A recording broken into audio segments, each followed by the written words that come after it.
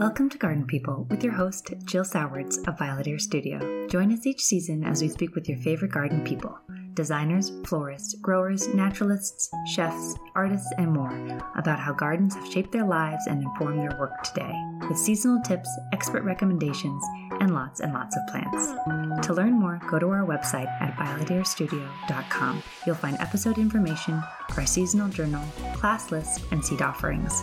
Everything you need to start your own garden story. My guest today is Ngoc Minh Ngo, a photographer and author based in New York. Her work is an immersive exploration of the beauty of plants and nature. When I see her photographs, I find myself thinking of words like enveloping and otherworldly. The viewer is somehow drawn into a more three-dimensional space, the essence of the garden that is almost tactile as it wraps around you and where you can disappear into the page.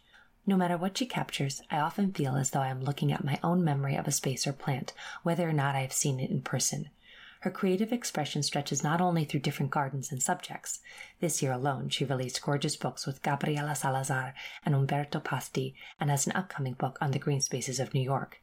She also experiments with other media. I can see how these practices, along with her garden, give her a deeper understanding of her subjects and allow her to draw out their beauty and true nature. I am so grateful to have her work to transport and inspire me and to welcome her here. Welcome, Ngoc. Thank you. I wanted to begin by asking you just to describe yourself and your work. How do you characterize it is what you do? I'm primarily a photographer, and I photograph homes and gardens and landscapes. And I'm very interested in nature, and so I tend to gravitate towards a lot of gardens and landscapes in my work, and flowers in particular. And how did you come to this work? What was sort of the path?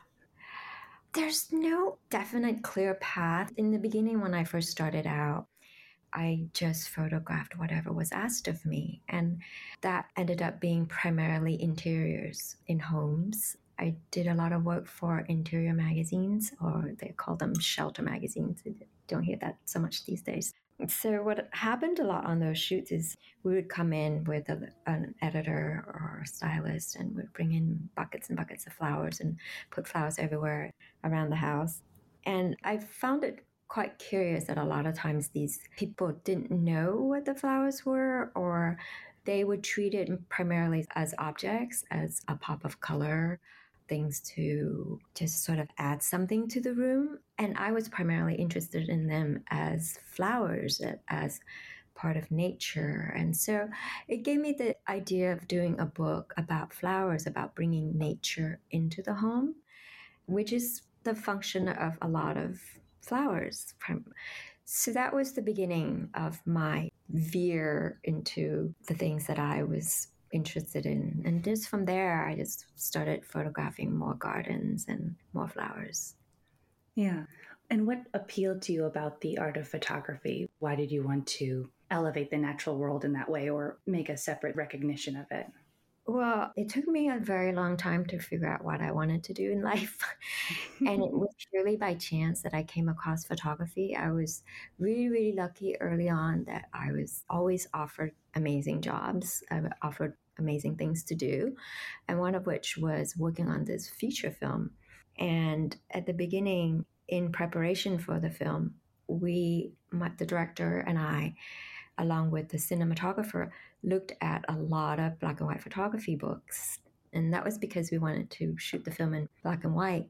So just having spent a lot of time with these two people looking at black and white photography, and both of them are really, really interested in photography. Obviously, I don't have a lot of knowledge about it.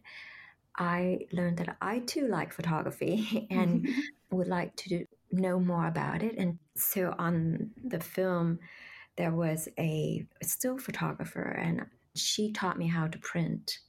And I set up a darkroom in my bathroom, which at the time was in my kitchen, because I lived in an apartment where there was no separate bathroom and kitchen, just a bathtub in the kitchen.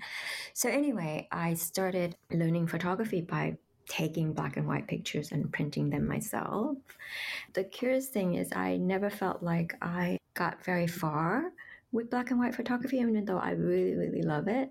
But my own photography somehow didn't take off until I learned how to print color and started working with color.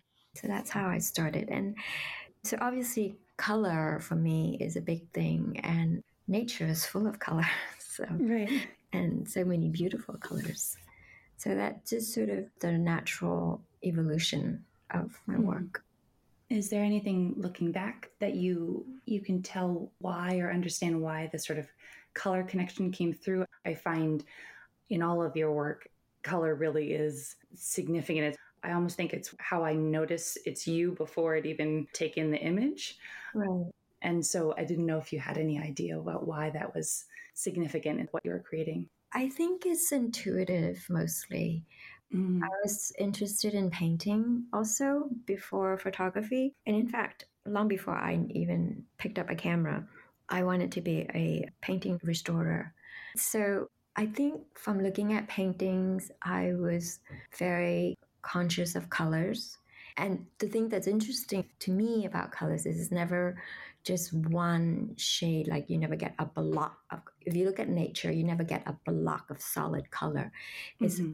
always a lot of layers and a lot of tones that kind of blend together and melt into each other. And so I have that sort of, it's just from looking a Mm-hmm. lot at things and looking at paintings and looking at nature, and develop that sensitivity to color. Yeah. And were you raised with gardens and gardening or a lot of nature in your life? Is that something that you think is a through line from your even pre painting days? Yes, I think, well, I grew up in Vietnam and we lived in a small town. So nature was always a part of it. It was just sort of the background, even though it wasn't the country, like we didn't live in a rural area. It was a town, but it wasn't so developed that there was Mm-hmm. no nature. And I lived by the sea also. So the colors of the sea, again, the sea is never one solid color. Right. It's just almost like a Rothko painting. Mm-hmm. That's what I was thinking too. Yeah, it's like it looks, you could say it reads Yeah. as one, but it's not. It has all the Yeah. labels. Yeah. So it's always like part of my world. It's just sort of the background and the visual stimulation for me. It's just all the things that I saw around me when I was a child. So it's a lot of greeneries, a lot of sky, a lot of ocean. That's, I think, it's part of my makeup. Yeah. You mentioned your first book, Bringing Nature Home. You worked with Nicolette Owen, who did the arrangements.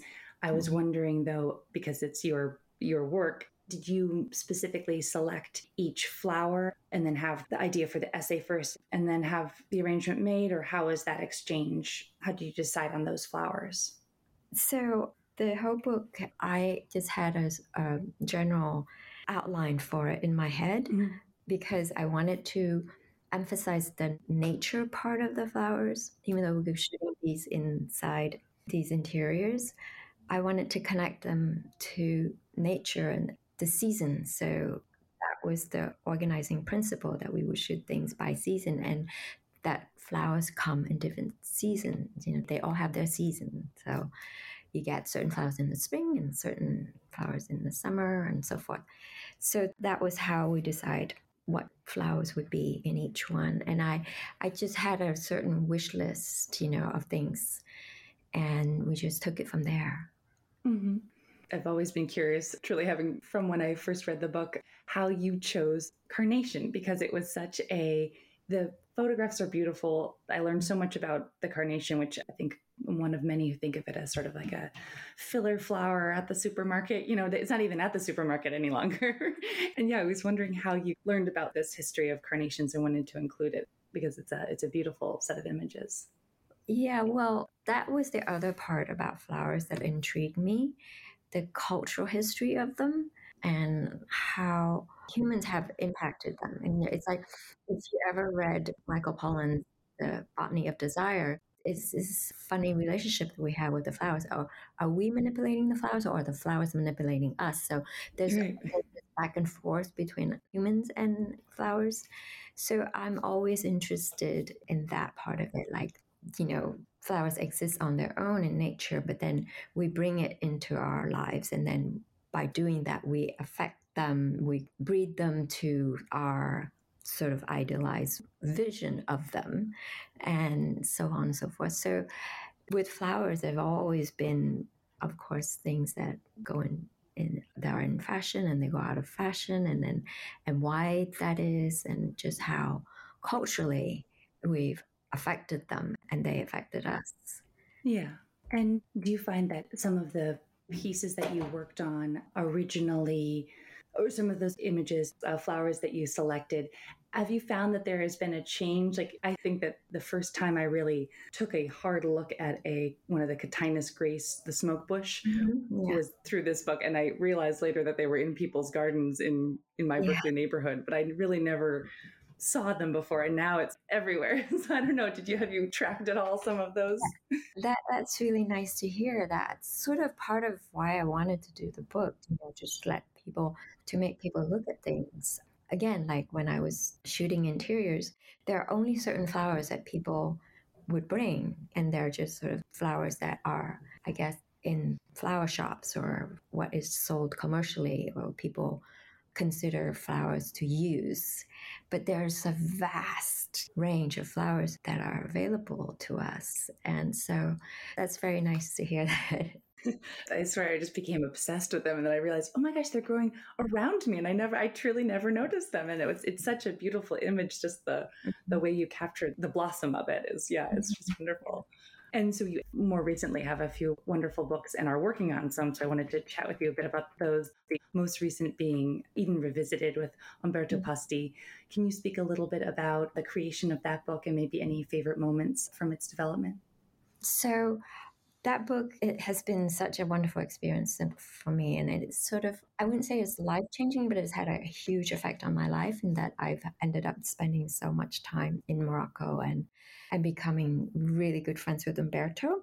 I originally met him when I was doing my second book, and I was looking for people who have a certain relationship with flowers, who are passionate about them and who incorporate them in their work. So a friend of mine said, well, you must meet Umberto Pasti. And so I did. I went to Tangier and I stayed at his house in Tangier, and I photographed him for my book. And then while I was there, I was only there a few days, and he said to me, I have this place out in the country. Would you like to go there? I'd like to take you there for lunch. And I said, sure, of course. I'd love to go. And by this time, I'd only spent maybe 3 days with Umberto, but we got along really well. So we drove out to Ruhuna, which is about an hour outside of Tangier. It's up in the mountain, this amazing location where it's up overlooking the Atlantic, and it's this incredible landscape. It's mostly agricultural land. There are fields of cultivated wheat, and they grow vegetables and things, and then wildflowers. And so we had lunch, and there's this fig tree on top of the hill, and we sat under the tree and had a chat and looking out at the sea. And it was just a lovely, lovely afternoon. And so Umberto said, well, I have this idea. I want to do this book. Would you like to do it with me? And I said, of course. So that was in May. And so I went back in November, and it was a different landscape completely, but still incredibly enchanting. And the fig tree that we had sat under was completely different because it dropped all its leaves, and the landscape was a bit more wild in a way. And I photographed the fig tree and felt so connected to it in a way. And I felt almost like that tree was me, it's this autumnal feeling. And I told Umberto that photograph is my auto portrait. And he says, well, why? He was very curious. So anyway, we had an amazing day that day. And being there, you're sort of disconnected from the world a little bit because there's no cell service and such. But the next day, someone came and told us the news about what had happened in Paris. And that was the year where there was the terrorist attack in Paris. And it really, really struck me that what I had experienced that very day, the day where I'd had this amazing experience and I felt like the world was so beautiful, the most horrendous thing happened, and so I just felt like beauty is the only thing that made any sense. And so just from that experience, I had such a deep appreciation for the beauty of that place. And then I spent the next 3 or 4 years, and I still, as I said, I still go back to do more and the next book, to spend time in this place and to develop friendships with Umberto and with all these other people around the garden. So it's like, and the garden has changed, and I have changed, and we've all changed. And so this complete experience in this place that sort of encapsulates life for me. Yeah, that's so wonderful. In that first moment, what spoke to you about the tree? How did you say it to Umberto? Well, I couldn't really explain it any more than that it just, I felt like it was me, that it was this thing that it was kind of exposed, because it was autumn and nothing was, the landscape was quite bare and the tree was quite bare. And it was just in the elements. It's up in the hill, just the sky and the sea. And I felt like that's how I've lived my life, and how I've come to have all these amazing experiences. It's just by opening up myself to things, just being out in the world, not being afraid to just be exposed. Yeah. Like I think of one of the pieces of your work that I feel like I connect with the most, or I'm always struck by, is how open your sky is. And I don't know that that makes any sense, why it's more open than another picture that involves sky, but it's very expansive. As you're saying that, I'm feeling sort of that part of your images. Right. Well, I think it's just part of my internal landscape. Like I said, when I grew up in Vietnam, and the sky is so much a part of the landscape. And so I always think gardens are set. They're not inside, they're not in a vacuum, they're set on the landscape. And so all of that is part of it, the sky. And also, I think that the sky, depending on what time of day it is, it really conveys a certain mood and atmosphere. So yeah, when I look at things, I look at the whole landscape. Yeah, that makes sense. And you mentioned that you have a new book that will be coming out. It's in the process, where you return to Umberto's home. Can you share a little bit about that and how you incorporated his garden? So the book that I'm working on now is about roses. I wanted to do a book, an extensive book about roses, because there's so much about it. It's this history, the culture, and all of it. But the publisher wanted to contain it more, so we're doing a book on roses in gardens. So they're not rose gardens per se. I'm not that interested in rose gardens, but I'm interested in how roses are used in gardens. So I'm photographing a series of gardens that have roses in them, and the different ways that roses are seen and used. And so Umberto's garden is one in which the roses are really wild. It's a very rural garden. It's definitely not a formal garden. And he grows roses in the vegetable garden. He grows roses up in the hill. They go rampant. And so it'll be part of the book. And elsewhere, they're more contained roses. There's, for example, next week I'm going to Mallorca, where this woman has created a hortus conclusus. I don't know if you know, but in Christian symbolism, the Virgin Mary is often depicted in a hortus conclusus, which means an enclosed garden. And that's where our original concept of garden comes from, or the Western concept of garden comes from, the hortus conclusus. And she's usually surrounded by roses, like rose arbors and rose vines. So this garden is conceptualized upon that idea of the symbolic Virgin Mary in the rose garden. So there's all these different ones throughout the world. That's fantastic. I could not be more excited for a rose book from you. That's just, I can't wait. There's a pre-order to the pre-order. I will be on it. Thank you. And you have another wonderful collaboration coming out soon with Gabriela Salazar. Could you talk a little bit about that book as well, and sort of any favorite moments or how it created? Yeah, so again, that is like another a beautiful friendship has come out of that Mm-hmm. book as well. I didn't know anything about Gabriella, but she contacted me one day and said, I have a book and I would like you to photograph it. And so we got on Zoom, and the minute I could see her and talk to her, I said, of course, I'll do your book. She is such a lovely person, a Yeah. wonderful, wonderful, gentle, beautiful person. And so I spent last year and the year before, I went about 4 times and spent like a week each time with Gabriella at her place in Valle de Bravo, which is where she lives, and photographing her work and getting to know her. And we share so much in common, and we see things.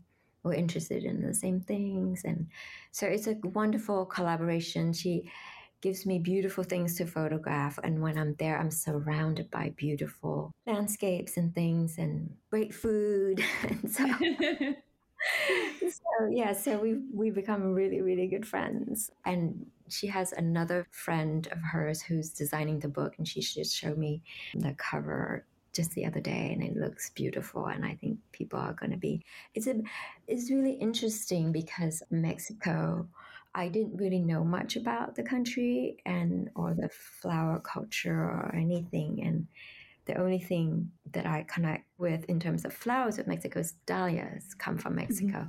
And Gabriela grows dahlias. So talking to Gabriela at the beginning, we just sort of talked about how we saw the book. And having been there, I thought that one of the things that was really interesting to explore again is color. So Yeah. because Mexico has such strong colors, especially we went to Oaxaca and there was these amazing walls of different colors. And I said, because we have sort of a preconceived ideas about Mexican culture and such. So I wanted to present Mexico in a different modern light and to make the book different from any other flower books that we've seen, and the fact that she is from Mexico. And so I really wanted to bring that side of it out and to make her work stand out from whatever other flower books have already been done out there.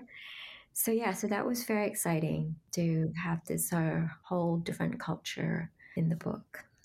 Going to be beautiful. She's shared a few of the images online and they're just incredible. So I'm, again, very excited for that to come out. And I was wondering, you've described 2 different on-site books where you got to spend a great deal of time. I imagine that is not always the case when you are shooting, especially for magazines and things. And I was wondering kind of how you approach a garden where you don't have as much time. I guess maybe you could say what would be ideal, but if you have any sort of steps in your process to sort of try to wrap your head around the space and kind of what you're trying to connect with in it. Right. I mean, again, it's just all on instincts and intuition. I think when I arrive at a place, immediately, every impression that I have of the place is immediately processed, and I try to go with that. Like you're right, most of the time I have a very limited amount of time in which to capture whatever it is about the place. So I rely on my reaction to the place, so how I feel about the place when I'm there, and my impression of it, and how I feel basically. Yeah. That's what I try to capture, what it's like to be in this place. So I can only rely on what it's like for me to be in this place, and hopefully that will translate for everyone else. That's pretty much how it works for me. Yeah. And do you have a favorite time of day that you shoot? Yeah, it's a question of light. So definitely not in the middle of the day when the sun is really high and the light is very hard, strong shadows. And so early morning, sunrise, again, sky. I just love the beautiful colors in the sky that you get just before sunrise and just after sunset. I did a series of photographs at a friend's garden, which I deliberately waited until after the sunset, and that time called the gloaming. Mm-hmm. You barely have any light left, but there's this amazing colors in the sky. and just sort of this last flush of light that where you can still photograph. And I just love that. And it's a very particular moment. So the garden is not like that all the time, but it's that particular moment. Yeah. I sometimes think of Joan Didion's line about the East Coast versus the West Coast in terms of the evening. And this is not entirely true, but the East Coast just gets dark. But I find that gloaming, that sort of late glow is extended because of that. You have the ocean and the sun, setting. I'm definitely drawn to the colors and the plants that capture that sort of hold the light. I find a lot of those light purple alliums and things really seem to kind of come alive in those moments. Yeah, it's very special. Yeah, it's just so fleeting, Yeah. But it's really enchanting and special. It's like it changes everything, that change of light. Yeah. Well, and it's also, I guess, the moment where there's that release of moisture from the plants. So I feel like they're in some kind of transition too that makes it very, it feels like you've stumbled into this kind of liminal space, even in kind of the life of the creature almost. Well, and then early in the morning, as you said, there's so much moisture, there's dew, and it just changes everything. It changes the atmosphere. And also all those little beads of moisture, of dew, are also reflecting light. So those moments are the things that I look for. Yes, that makes sense. And do you have a private gardening space of your own? It's not private. I have a front garden that I take care of for my building. It's very, very small. And like I said, it's in the front of the building. So I live on a corner and an intersection. So there's always people passing by. But I take care of it. I'm the only person who works on the garden. And I did get to decide what goes in it and such. So yeah, it's great. And what is your practice there? How often are you able to get out? Not as often as I would like to, especially right now since I'm traveling so much. So I'll try to get out there early in the morning whenever I'm home on the weekends, especially in the spring when everything is popping out of the ground and I want to be able to catch everything. But then I often have to travel for weeks at a time. And so I miss things, but I try to be there as much as I can. Yeah. I think there's nothing sort of more generous than the front garden, though I know it's wonderful to have sort of a space that you can just kind of not maybe chat with anyone, but it's such a wonderful feature of, I think, those New York and especially Brooklyn gardening. Yes, it is a trade-off. I often wish that I had a private garden so I can just sort of run out in my pajamas early in the morning as soon as I get out of bed. But the trade-off is that I get to talk to people. People stop by and tell me what they like about the garden or ask me questions about the plants. And people are really often, very, very often, very complimentary. Everyone appreciates what I've done in a way. So I realize it's not just for me, but it's like the whole neighborhood enjoys it. I have this rose on the fence when it's in bloom. It covers the entire fence, and people would stop. They would take pictures of themselves in front of it. They would take pictures of it. So it gives me a lot of satisfaction knowing that other people are enjoying it. And when people tell me how much they like my garden, it really is the most gratifying thing in the world. Totally. I mean, I make it sound like it's a grand garden, but it's a tiny little thing, Yeah, but a lot of joy in it. That's wonderful. When your daughter was younger, was she involved in this garden space or any garden spaces? No, it's funny because when my daughter was young, I took her to a lot of gardens. And, I think she just sort of took it for granted. And I don't think she was particularly interested. It's just like one of those things like my parents make me do. Right. But now she appreciates it on her own. She just last week told me she's at Cornell and she's been super, super busy. I'm actually really proud of her. She's an amazing student and she does so much work on her own, volunteer work as well as research projects. So just this last week, she had a chance to go to the Botanic Garden at Cornell, which they have a really beautiful botanic garden there, to just spend some time with two of her girlfriends. And she said, we just wanted to stay off our phone and and just be in nature. And she said it was really, really wonderful. So I was really glad to. Oh, that's so sweet. That's wonderful. And then you have another upcoming book related to New York gardens. Can you share a little bit about that as well? Yeah, so in the last 2 years, this project came to me. Most of the time, when I do a book, it's my own idea of a book, and I publish through Rizzoli. In 2020, when the pandemic started, after a couple of months, someone came to me, actually, a literary agent came to me and said, this publisher, Artisan, is interested in doing this book, and I think that you would be the perfect person for it. And I was a little bit wary because I didn't want to take on anything that wasn't my idea, because, as you know, it's hard enough to fight for your own ideas and to do Right. someone else's idea. It's Yeah. another layer. But I thought about it, and it was just a subject that I relate to so well. So I thought, okay, I'll do it. I'll give it a try. And it was really the best project to have had in the last 2 years, because it allowed me to get to know so many of these places around my own town, my own city. And it gave me a deeper appreciation of the city. And in doing it, I learned so much about the history of the nature in New York City, the geological history, the botanical history, and how we're trying to actually recover a lot of that landscape that had been lost due to development and 400 years of colonialization and development and industrialization and all of that. And we're just trying to, a lot of these new parks, we've suddenly realized that the best way to combat climate change is to recover some of these landscapes, these natural processes that made the land so resilient. So it's a really interesting history for me. I learned so much, and the parks are amazing. And I hope that people will come to appreciate them on a deeper level.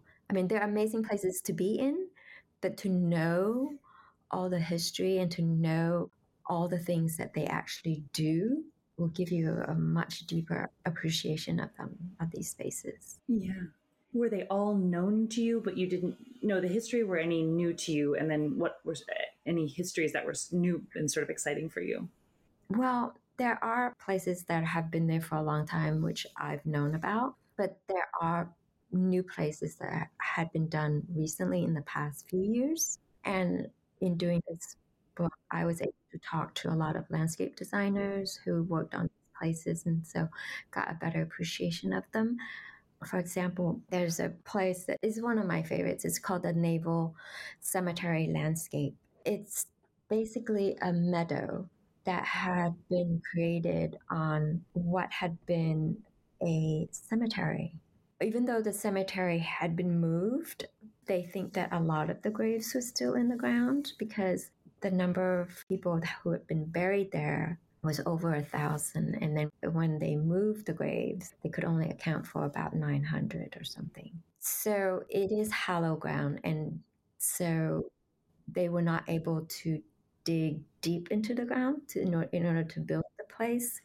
And the solution that the designers came up with is so beautiful and elegant. And what they've created is such a moving landscape. It's such a beautiful, moving landscape that is also rich with wildlife. And it's one of the, I don't know if you know this organization called Sacred Nature, but they support a lot of green spaces. And what they do is, in each of their green spaces, and this place is one of them, there is a bench under which there is a notebook, and people can write in the notebook their experience of the space. It's part of their research into the effect of green spaces on mental health. And so they collect all these notebooks and have their. And if you read these notebooks, it is the most incredible thing. People write poetry, people do drawings, people write their deepest thoughts, the people, or just say how wonderful they feel in the space. But all the things that move people in the space memories are recorded in these notebooks. Oh, wow. It's really incredible. So when I photographed the Naval Cemetery landscape, I read through a lot of these notebooks, and there were dozens of them. And they were just the most wonderful things to read. It was really a hopeful thing, to have done this project, just to see, to witness the effect on people that these green spaces bring. Yeah. And do you remember when you were taking those photographs, the month in the pandemic? Well, it was throughout the year. So a lot of it in the summer and the spring and the fall, but also in the winter. I try to capture not all the spaces, but to have in the book representations of all the seasons. Yeah. And were they, for the most part, open when you were there? Yes. I think after the first few months, we discovered that, being outdoors is the best thing for us. Right. So yes, I think all the spaces were open, and that was part of the thing. It's about how much these spaces were lifesavers for people. Absolutely. Yeah. It's, again, you don't want to say, oh, how wonderful, but how wonderful that you had that, this project then, Right, it's such a, right, kind of perfect in so many levels of, it really fits. For me, it was heaven sent. It was just the right thing for me to do in the last 2 years. And it was incredibly enriching for me on so many levels. That's wonderful. So this was, like I said, it wasn't my idea, and it was meant to be a guidebook. It is a guidebook. But like I said, when I did all the research into all these places, there were so many things that I wanted to put in the book, namely the history. And I feel that's so important. Like, I wanted to recover a lot of the names, the original Native American names for all these places. Mm-hmm. I wanted to, recover a lot of the imprints that had been made in the places. So I wrote very lengthy text, which the editor cut down considerably, telling me that we don't have the pages. And she is right, we don't have the pages, especially if you want to have big photographs to show these places. So it's really, I have to say, it's a slightly bittersweet, because I felt like I got so much out of this book and I wanted to give people that. But unfortunately, because of the length of the book and all that, and we have to really cut down not just the text but the images as well. I've took so many pictures, and we're only going to use like minuscule portion of them. But hopefully, it will make people interested. And if you want to find out more about them, there's of course, there are websites everywhere about everything. Right. Would you ever consider publishing or posting almost some of that more extended history? Just because I think if there are people, I would love to know more about the history. Yes, I think so. I think eventually maybe I have to figure out a way somehow to do that without affecting the book itself. Yeah, right. You shared the history of the Naval Cemetery. Is there any other spot that you can describe a little bit about what, I don't say what was cut, but what you were sort of uncovering and wanted to share? Just in general, just the history. Like I wanted to cover everything, because every piece of land in New York, and it's a small place, so every piece of land has a history. I took it from basically 1640 something, which is when Henry Hudson landed in New York. From then up until now, like during those 400 years, a lot of things happened to these places. So you begin with a place with the name of the Native Americans and what they used it for. And then when the Dutch came, what they named it differently and used it differently and changed it. And then when 19th century industrialization came in, what became of it, and all these different layers. And then in the 70s, the city was a completely different place. And so a lot of these places were, having gone through all of these transformations, and up until then became these derelict places, where one place was basically an area where people would abandon their cars. Right. Cars would be stripped. There's this one place, if you can imagine, in the 70s, was full of cars that had been stripped of all their parts, of anything that was valuable. So it was basically a graveyard for empty cars or stripped down cars. And this community got together and was able to make a garden out of this space. So that's a lot of history to go through, Yeah. you know. Sometimes I would have to sort of summarize it in 1 or 2 sentences, but I just wanted to just, for me, it is so interesting to know all of that, the evolution of the space and what it was. So the other thing about it is that, like the space that I was talking about where there were just abandoned cars, the whole area, the Dutch called it Bloomingdale because it was basically a dale, a valley of flowers, Right. Wow. From Bloomingdale to Blooming Oldsmobile. Yeah. Yeah.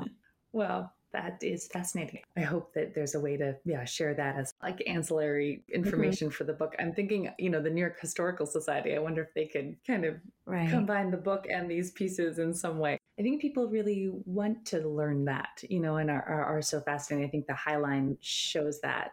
Oh, I think so. I think to be able to stand in a place and to know all the things that had gone on in the place, like the ground under your feet had gone through all these transformations and the things that had happened in this space. For me, that's incredibly interesting. But anyway. Yeah. And do you have any time to create for yourself? Yes. So I try. Yeah. I'm fascinated with the work of Mary Delaney. She was an English woman who lived in the 1700s, and she was a fascinating woman who was very accomplished, was married off very young to a very unhappy marriage, and then that husband died, and she was able to have a relatively free life. But she was very artistic. She had always painted and did a lot of beautiful embroidery and had very good friends who supported her. And then late in life, she met a man, Mr. Delaney, and had a happy marriage at last. But then he also passed away. So at the age of 70, she started making these beautiful flower collages, which no one else has ever done. They were botanically correct collage, cut out paper, wonderfully, wonderfully done. And I just don't even know how she did it as a 70-year-old, but she spent 8 years of it making these things at the end of her life. And she passed away the last 2 years of her life. She stopped making them. But they're really, really beautiful. And you can go to the British Museum and request to see them. And they'll bring out like a box of them and you can actually examine them, up close. And they're really beautiful, incredibly beautiful. So anyway, I've been trying to do some of my own. Wonderful. Some of the flowers that I love. So they're incredibly painstaking work because for me, the process, because I don't draw very well. So I photograph them. You have to basically really know the flowers really, really well, take them apart to basically put them back together again in paper form. Wow. 2-dimensional paper. Yeah. So it's this incredible and painstaking process of really knowing them inside out, taking them apart, and then putting them back. And I had a couple of weeks early before the start of the spring to do this. And it was actually at the beginning of the war in the Ukraine. And it was an incredibly consoling thing to do where I was able to just be by myself at my desk and just concentrating on these tiny, like trying to cut these tiny little bits of paper and then putting them back. And I just feel like it's that process of putting things back was just like an incredible metaphor for me. Just like I can, like the world is falling apart, but I can put a tiny little bit of it back. Yes, and preserve it. Yeah. Oh, how beautiful. And what are the flowers that you're focusing on for your own work? Well, I just had this idea that it'll be like almost an autobiography through flowers. So all the flowers that have special meanings for me. So I started with the wildflowers of Morocco, of northern Morocco. So I did a narcissus, Narcissus obsoletus. It's an indigenous to northern Morocco, and Iris tinchitana, and Gladiolus byzantinus. Oh, that's so wonderful. And what are some of the other autobiographical flowers that you either have worked on or will work on? So they're the flowers of my childhood. So the flowers that in Vietnam, they all have different meanings for me, like the jasmine that my grandmother used to love. I used to pick them and put them in a bowl because they're incredibly fragrant. And people would dry them and put them in tea, so you get jasmine tea. Or for my grandmother specifically, when she was ill, and I would pick a bowl of flowers every morning and put by her bed for her. So that's one, and there's several others that remind me of my childhood. And then this chapter of my life in Morocco, the roses, they have a lot of meaning for me as well. How exciting. And are you photographing them too, or only keeping them? Yes, I have to photograph them to study them in with. And I also press them to like the proportion and everything, because it takes me so long to do these. I can't just hopefully, if by pressing them, I'll be able to like do them in the wintertime when I'm not busy. Yes. A complicated process. Wonderful. And then the height of spring for you and moving into summer, what is sort of happening in your world that you're responding to and enjoying here? So my rose that is on the fence, it usually blooms on June 1st, like the end of May, beginning of June. So I'm very looking forward to that. And the Philadelphus is going to bloom soon as well. I love that. I love flowers that are fragrant. So that's another part of flowers that I wanted to emphasize, because people often don't think of that. They just think of, again, just the visual of the flowers and not all the other aspects of the flowers. I have like 3 Philadelphias in my garden, so 3 different ones. And so I'm looking forward to that, and looking forward to smelling that fragrance again every year. Yes. You have this one, like maybe 2 weeks where you get to experience this fragrance.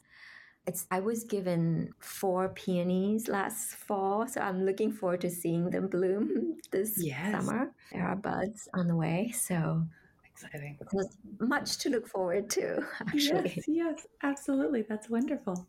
And is there anything in either, gardens or books or anything that is influencing you now that you just mentioned these cutouts? Is there anything else that you're connecting with or responding to?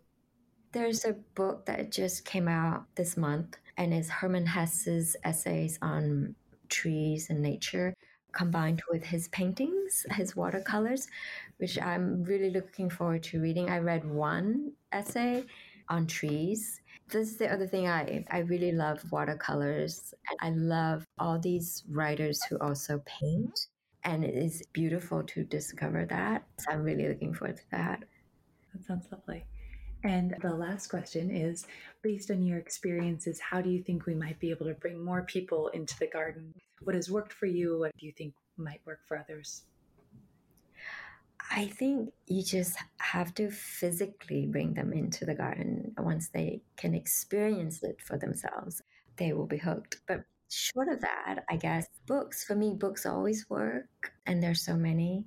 And hopefully photographs as well, because that's what I do. Yes. So that is what I try to do in the photographs, is just to convey the emotion of what it's like to be in that space, to experience that space. Of course, you don't have all the scent or the atmosphere, but as much as you could put into a photograph, that's what I strive to do, of all those sensations of being in a green space, in a garden, in a landscape. Yeah, that's wonderful. I find your work it's just so immersive. It does, again, it may not be able to transfer scent, but I always feel like it's as almost 3-dimensional as you could possibly be with, a 2-dimensional object. So it's always a pleasure to see that. So are there any other projects that you have that you'd like to share?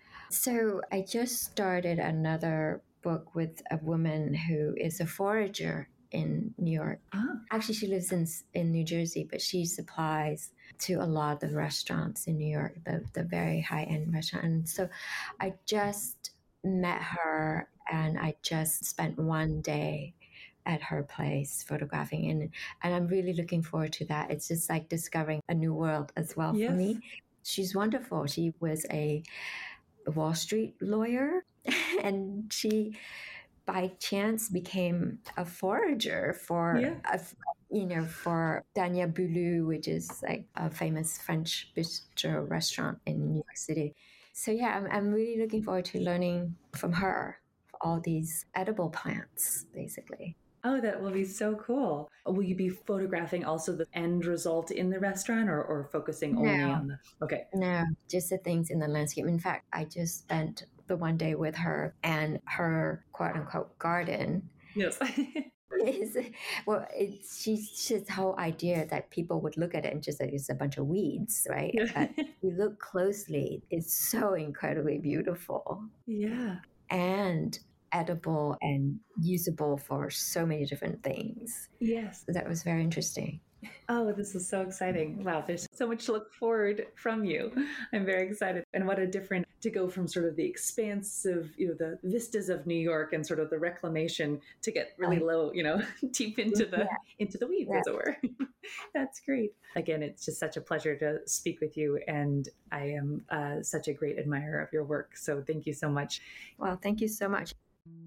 Thank you so much for listening. Garden People is produced with generous support from our sponsor, Plant Gem. Plant Gem sells unique plants you won't find anywhere else for a garden that reflects your personal style. Find them at www.plantgem.com. As always, thank you for supporting the companies that support this podcast. If you enjoyed the show, we'd love it if you left a review, as it helps other garden people find us. You'll find links for everything we've discussed in the show notes or on our website. To get early access to our guest list and information about bonus episodes, gardening tips from our guests, and more, sign up for the newsletter at violetearstudio.com.